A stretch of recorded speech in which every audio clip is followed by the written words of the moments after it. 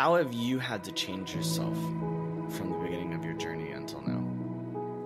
I think there was a lot more arrogance I had before that I had to turn into humility over time. And it's really interesting because you think, you've done it once, the second time would be easier, and the third time would be even easier. But it's never that way.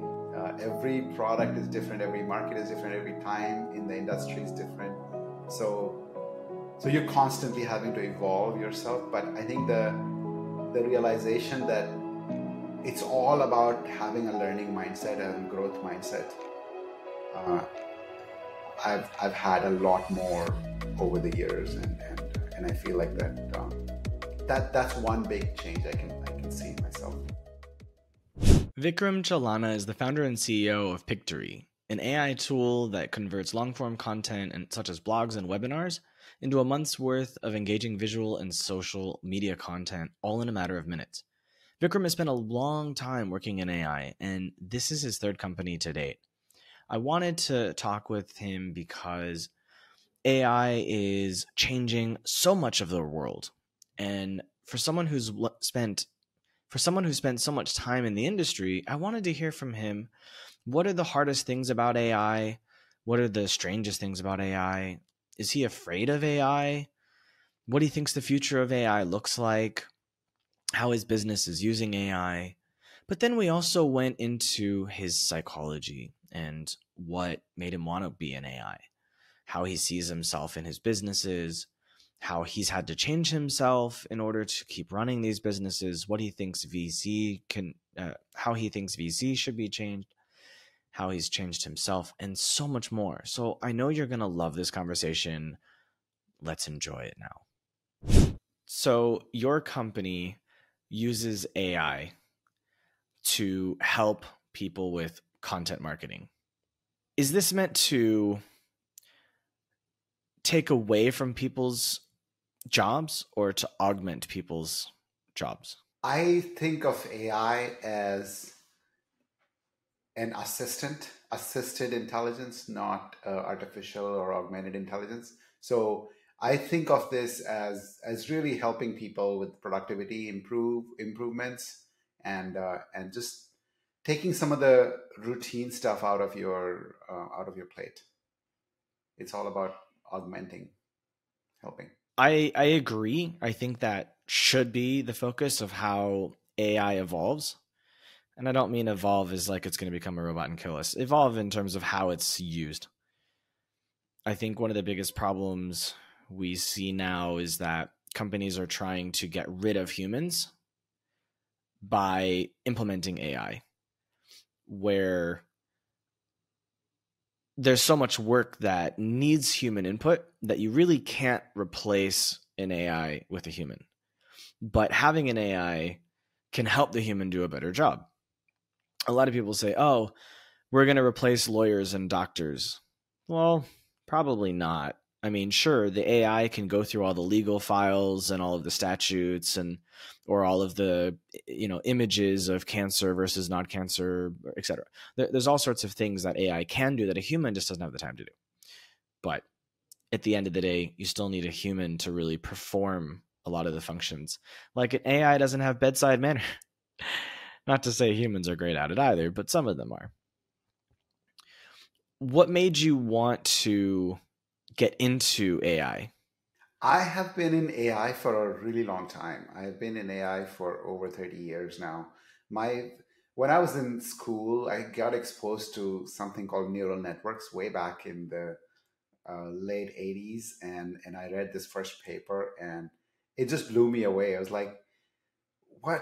This is how the brain works, and we can artificially simulate it in a computer and actually make it do something helpful, meaningful. And I've been fascinated by that, and I've pursued this for a long time. And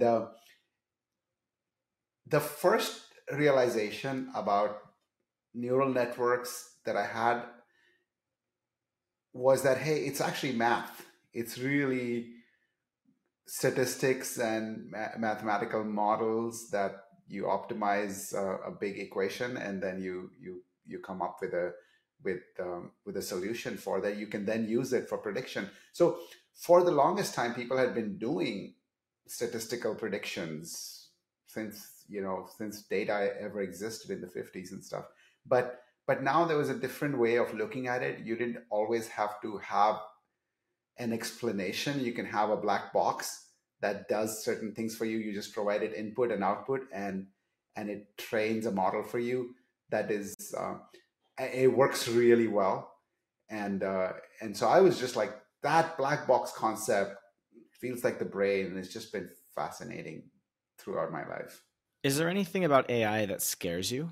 I think with this recent generative AI spate, like one of the things that I worry about is all this disinformation and this deep fakes and um, cloning of real people's voices to say something that they never said. That stuff is scary, and we just have to take everything with a grain of salt now. I think that's the one thing that I'm scared about. But I think humans are, whenever we get scared, we identify a problem, that gives us the impetus to identify the solution as well. So we're coming up with solutions. The scientists and the technologists are coming up with great solutions to identify deep fake, identify misinformation, things that are blatantly false. So I think we'll have. I'm hopeful, but that's the one thing I'm scared about. But I think we'll have solutions. I think we have to be hopeful about this, but I also feel like if someone can come up with a solution to a deep fake, then someone else can come up with a solution to have something that's more deep than a deep fake, or whatever the correct terminology would be. It feels like a never-ending battle. How can we remain hopeful? I think it's true of anything. I mean, we've had cryptography people trying to break into computers, and hackers on all kinds of things. We've This is a cat and mouse game, and it's been like this forever. And there will be people who have malintentions, and there will be people who have who try to solve that. And I think human ingenuity is the reason for hope. Really? Because I feel like humans are the reason why we shouldn't be hopeful. The half empty and the half full. I've traveled to over 40 countries, and I've met, I can't tell you, thousands of people. And I feel like the vast majority of them are afraid of the future, and they're afraid of each other. And maybe that colors my half glass full or empty kind of mentality. I hear you, although to some degree we're wired to be scared, to be fearful. Um, when our ancestors were in the savannah, and there's always animals that were about to jump off and chase us. So it's a survival thing.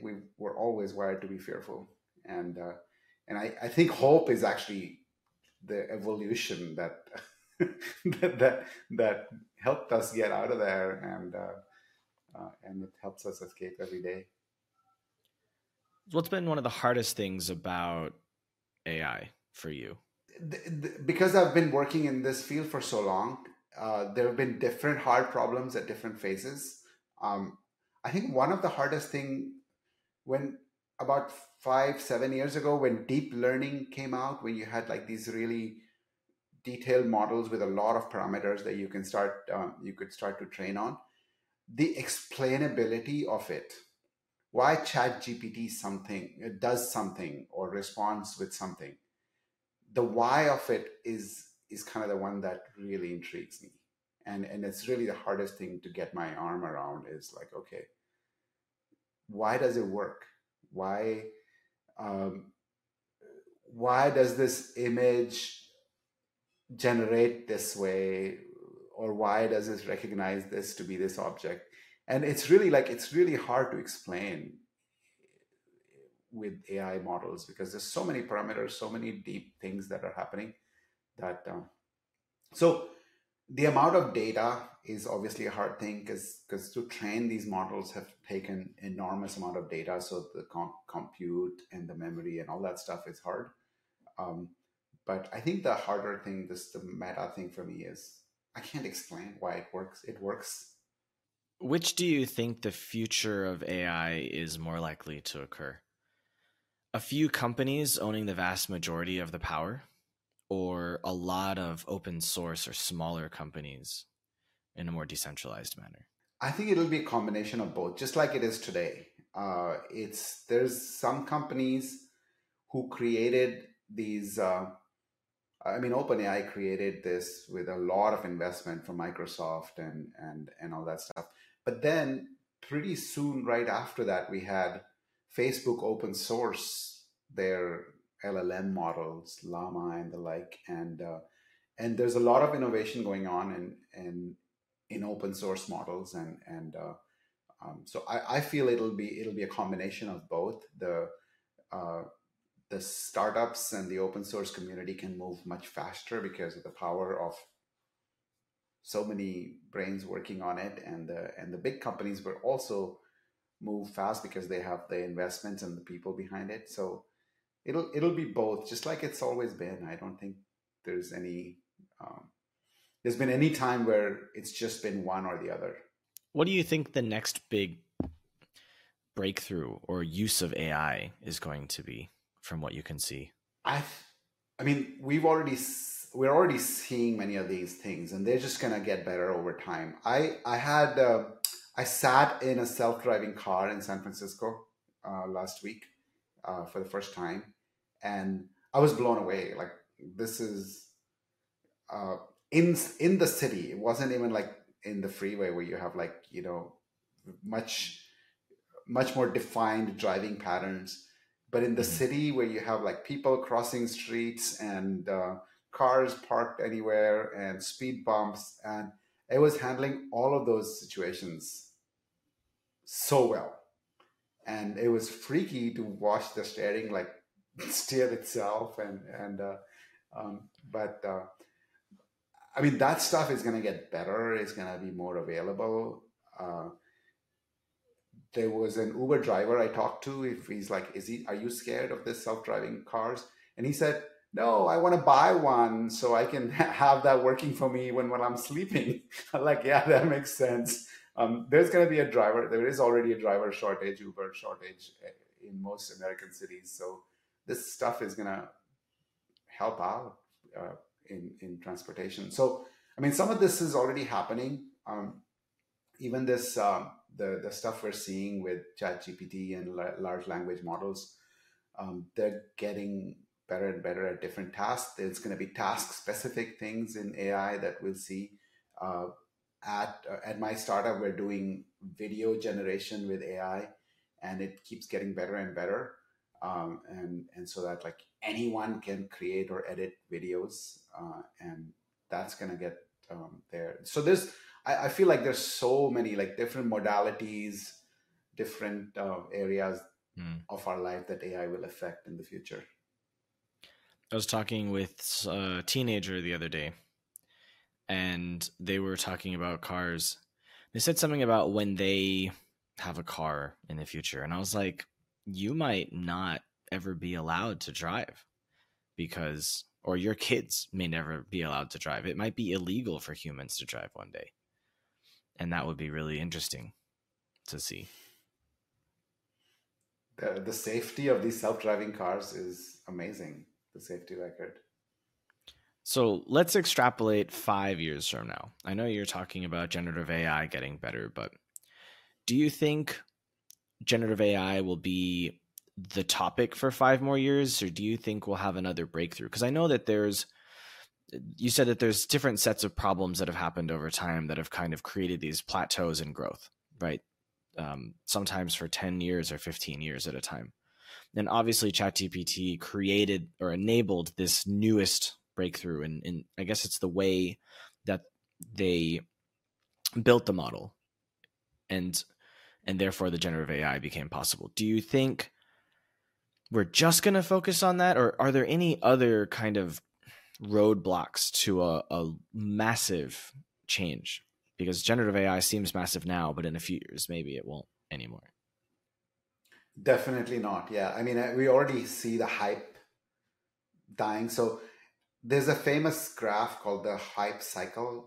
Gartner invented it. Like, you see something really hyping up, and then you kind of start, it comes to this trough of disillusionment. And after that trough, you actually start seeing valuable things happening with that technology. So I feel like we're kind of just at the peak of the hype, or we're just beyond that a little bit in generative AI. We still haven't seen the trough yet, and then we'll start seeing a lot more valuable things coming out of that. And there will be similar hype cycles for other technologies in the future. I can't predict this. I'm really not a futurist, but there will be other fascinating things that we'll see in our lifetimes, John, and we'll go like, oh my gosh, this has so much potential. Fair enough. I try to be a futurist, but in the realm of AI, I struggle because I'm not technical, right? All I can do is look at the technology and try to extrapolate, right? So for me, I know that quantum's something that people are really heavily investing in. So I feel like when you can put AI into a stable quantum system, like all bets are off. That's really the bulk of what I can see right now. What that actually means for individual industries or specific things, I can't understand. I'm not able to extrapolate on that level. But I do like to ask these questions because I don't know what people are thinking or feeling, and it's cool to kind of see that. I actually just wrote a newsletter, published it today, about which is better, being a founder or a VC. And the reason why I wrote that is because I had interviewed someone earlier in this year who was an entrepreneur and then became a VC and then decided to go back to being an entrepreneur again. And so he learned something from both sides, and he felt like being one enabled him to be better at the other. And then ultimately that being an entrepreneur was the thing he preferred. And part of my argument is being a VC is really interesting because as a founder, you're focused on one thing for a long period of time. But as a VC, you have thousands of companies coming to you every year, and you get to see what trends are happening before they become a trend. And so I find that very fascinating. So yeah, I really like to engage in this kind of thought. Hey, just give me 10 seconds of your time. I really appreciate you listening to the episode so far, and I hope you're loving it. And if you are, I would love to ask you to subscribe to the channel because what we do is a lot of work. And every week we bring you a new guest and a new story. And what we do requires so much love so that we can bring you something amazing. And every week we're trying really hard to get better guests that have better stories and improve our ability to tell their stories. So your subscription lets the algorithm know that what we're doing is fantastic. And no commitment, it's free to do. And if you don't like what we're doing later on, you can always unsubscribe. And either way, we would love a like if you don't feel like subscribing at this time. Thank you very much, and we'll take you back to the show now. Yeah, I really like that discussion. I mean, the founder versus VC, because I deal with a lot of VCs. I have VCs who are investors in my company, and I talk to VCs, and I was in fact thinking about this. Like, yes, they do get exposed to a lot of technology, but there is this thrill of creating something, building something that they get to sit on the sidelines of that, as opposed to being in the middle of it. And it depends on what your personality is and what you really like. And I'm on the creator side. I love to create things. I used to think I like to create, but I find myself enjoying being more of an investor now, because then I can help other people create without having to do the dirty work. And the hard work, yes. Right, exactly. So I'm able to look at those trends and go, okay, I'm going to invest in this industry. So for example, you're talking about this graph and you're talking about full hype. it would have been so easy for me to invest in a company that was really early that had a generative AI idea. Chances are in a year or two, a lot of those companies are going to be dead. They're going to be acquired or they're going to die because they can't monetize, or people don't want to use it anymore, or there's someone that's cheaper. So there's going to be this massive consolidation of companies. And I would rather invest in companies that are providing services to those companies or to enterprise companies, because those companies will still be here at the end of the trough of illusion. Trough of delusion? Disillusion. Disillusion. I mean, Disillusion. you could probably use all Yes. three of those words. Yeah. Trough of Yes. delusion is probably a good one. Or the height of delusion. So I would rather invest in companies that serve those companies, because they'll still be here and those companies will still be here. And then maybe in a year or two, when we're in the trough, the companies that remain will be the strongest ones, and they survived. And those are the ones that I think are investable. Yeah, that's a great viewpoint. I think I'm from Seattle, so Seattle made its living or its beginning by this phrase called "mind the miners," because a lot of people were headed to Alaska during the gold rush, and Mm. uh, and Seattle was the place where they'd buy supplies and get their gear, and so a lot of Seattle grew during that phase. And so what you're talking about is just exactly that. It's people who are empowering the miners who are going on the gold rush Yeah, of I think of AI it. in some way I think of it like Levi's jeans. Apparently, they made more money than anyone else just supplying them with clothes to go and pan. during the gold rush. Yes, Right. exactly. It's like, Yeah. can't, they did a good job. Might as well, take their idea. Kind of like the railroad, creators, right? They're like, we want people to move around. We're not going to build towns. We're just going to build the opportunity for you to go and build new towns and send supplies back and forth between the developed areas and the non-developed areas. You do whatever you want with it. We're just going to make money from you every single time you want to do it. Yeah. Although, like, I'm not sure I would completely um, the analogy of gold rush and AI rush is probably not adequate, not a good analogy. But regardless, I Yeah. think the point that you're trying to make is that the infrastructure, the providers, the people who can help these companies Mm. are potentially going to survive. Yeah. I mean, the first like industry that I really focused on as an adult was the blockchain industry, going back to 2015.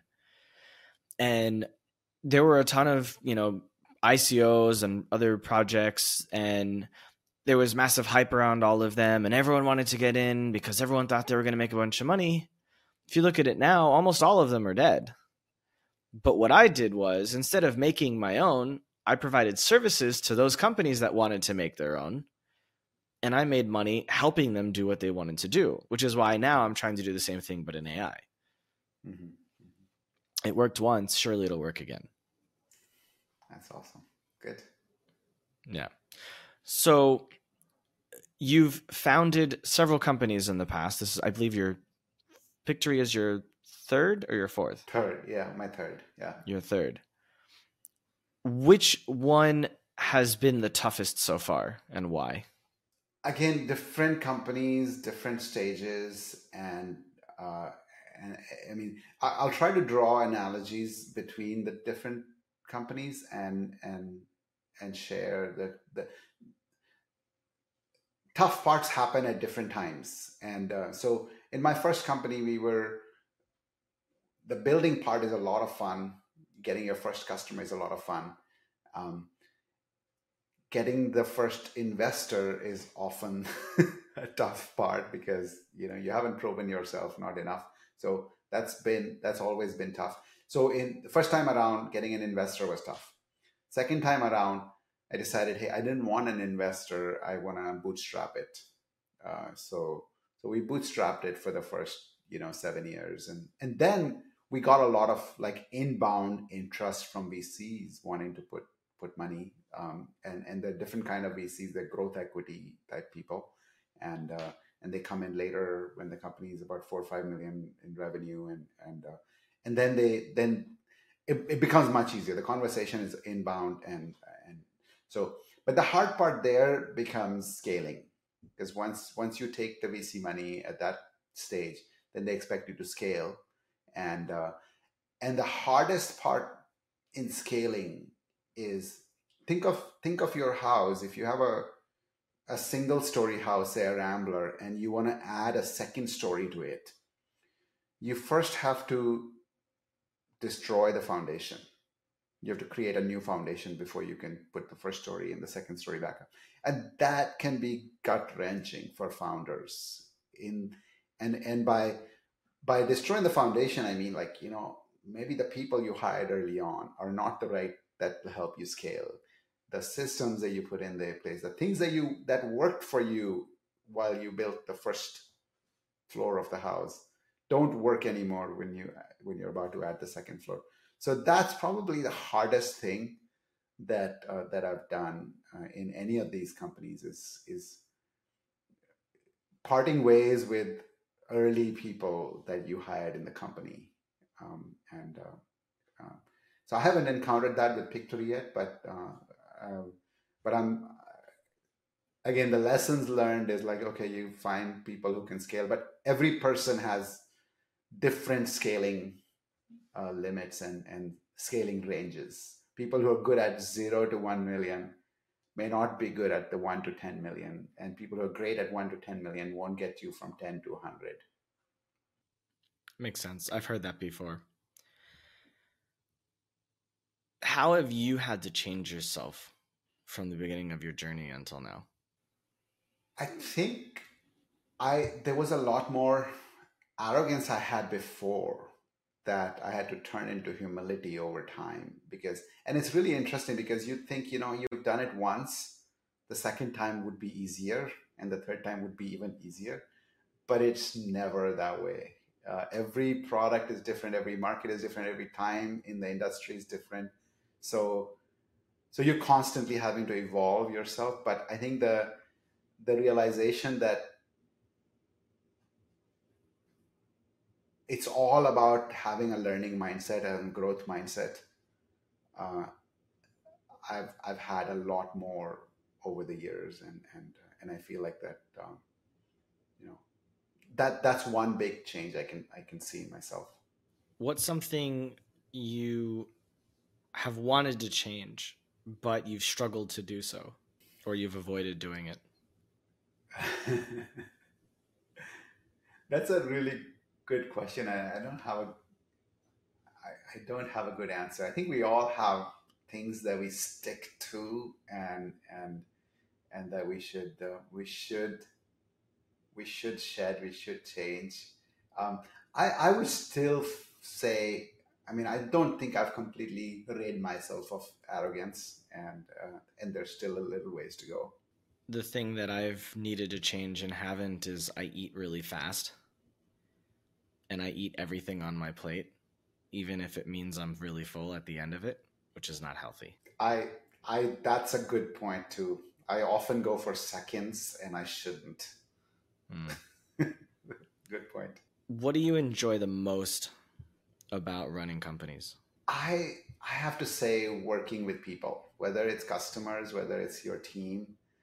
I don't think I could build a solo business. That's just not me. Uh, I love working with smart people, and just the ideas that people have, and I love ideas. I just love ideas, and I love the ideas that different people can have, and different people from different backgrounds can have, and so interacting with smart people from different backgrounds is kind of, that's why I started this company this third time around, because I didn't need to, but I really miss that, working with people.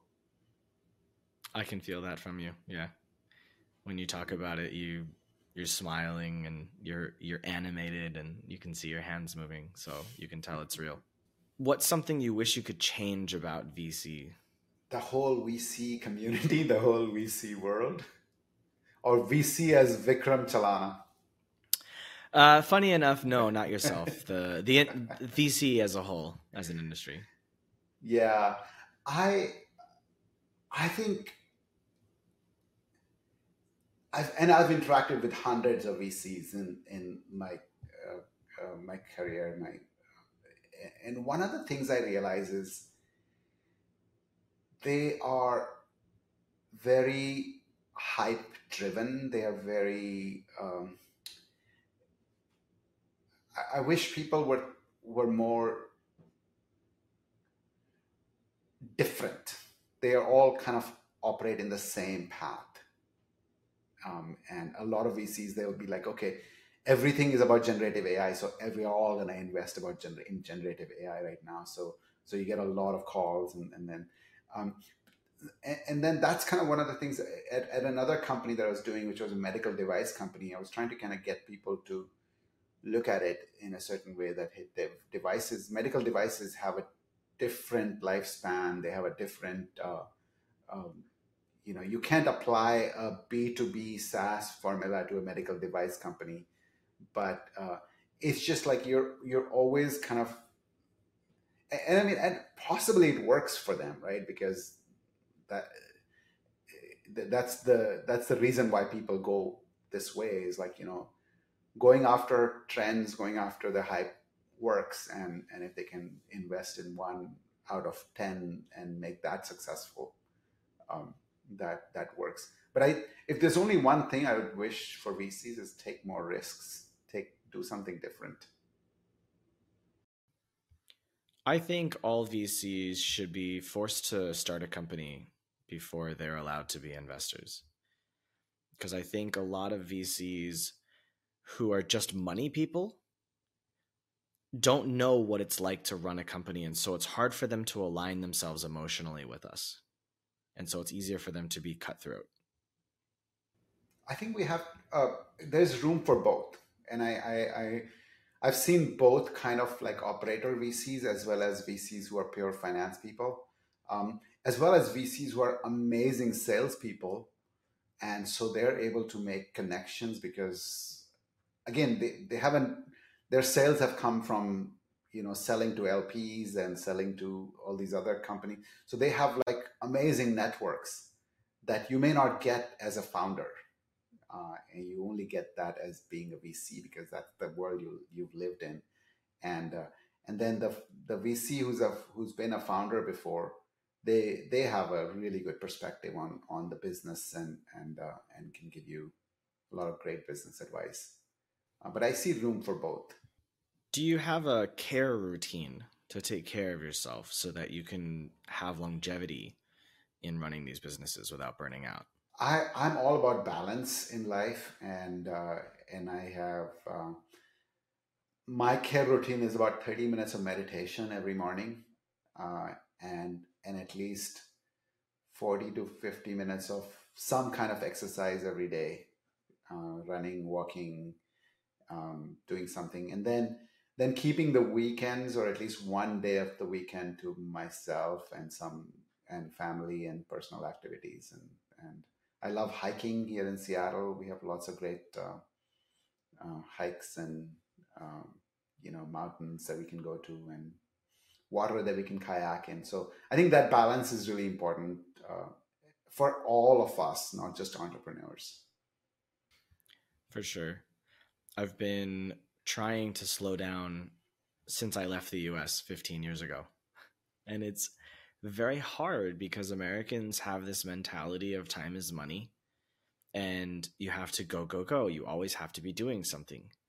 But a lot of other countries, they just don't have that mentality. And being American outside of America, people keep going, we're not in America anymore. You should adapt. It's like, yeah, but how do you rewire that? And I struggled in China, I struggled in Vietnam, and now in Portugal. I feel like it's starting to be easier for me because the weather is always so beautiful. It only rains like 20 days out of the year, and like right now it's like 22, 23 degrees Celsius, and there's like no clouds in the sky. So you have this beautiful breeze from the ocean, and you have not a cloud in the sky, and the air is clean, and you just don't want to go inside. Like right now, I'm inside, and I am not happy about being inside. I'd rather be outside. Even if it means not Yeah. working, I'd rather be outside.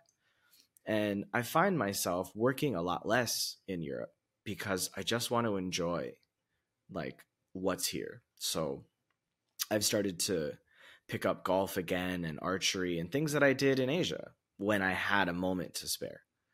And so that's really kind of the thing that I'm doing to balance myself out. I also meditate. I've been meditating for 19 years. Meditate 35 minutes a day. And meditation is great. I also walk. Yesterday I decided not to really work at all, and I ended up walking like 4 hours. Walked about 20 kilometers. A little shy of 20 kilometers. It's a very long day. Long day. Do you listen to music or podcasts, or what's your walking routine like? It depends. Sometimes I just want to call people.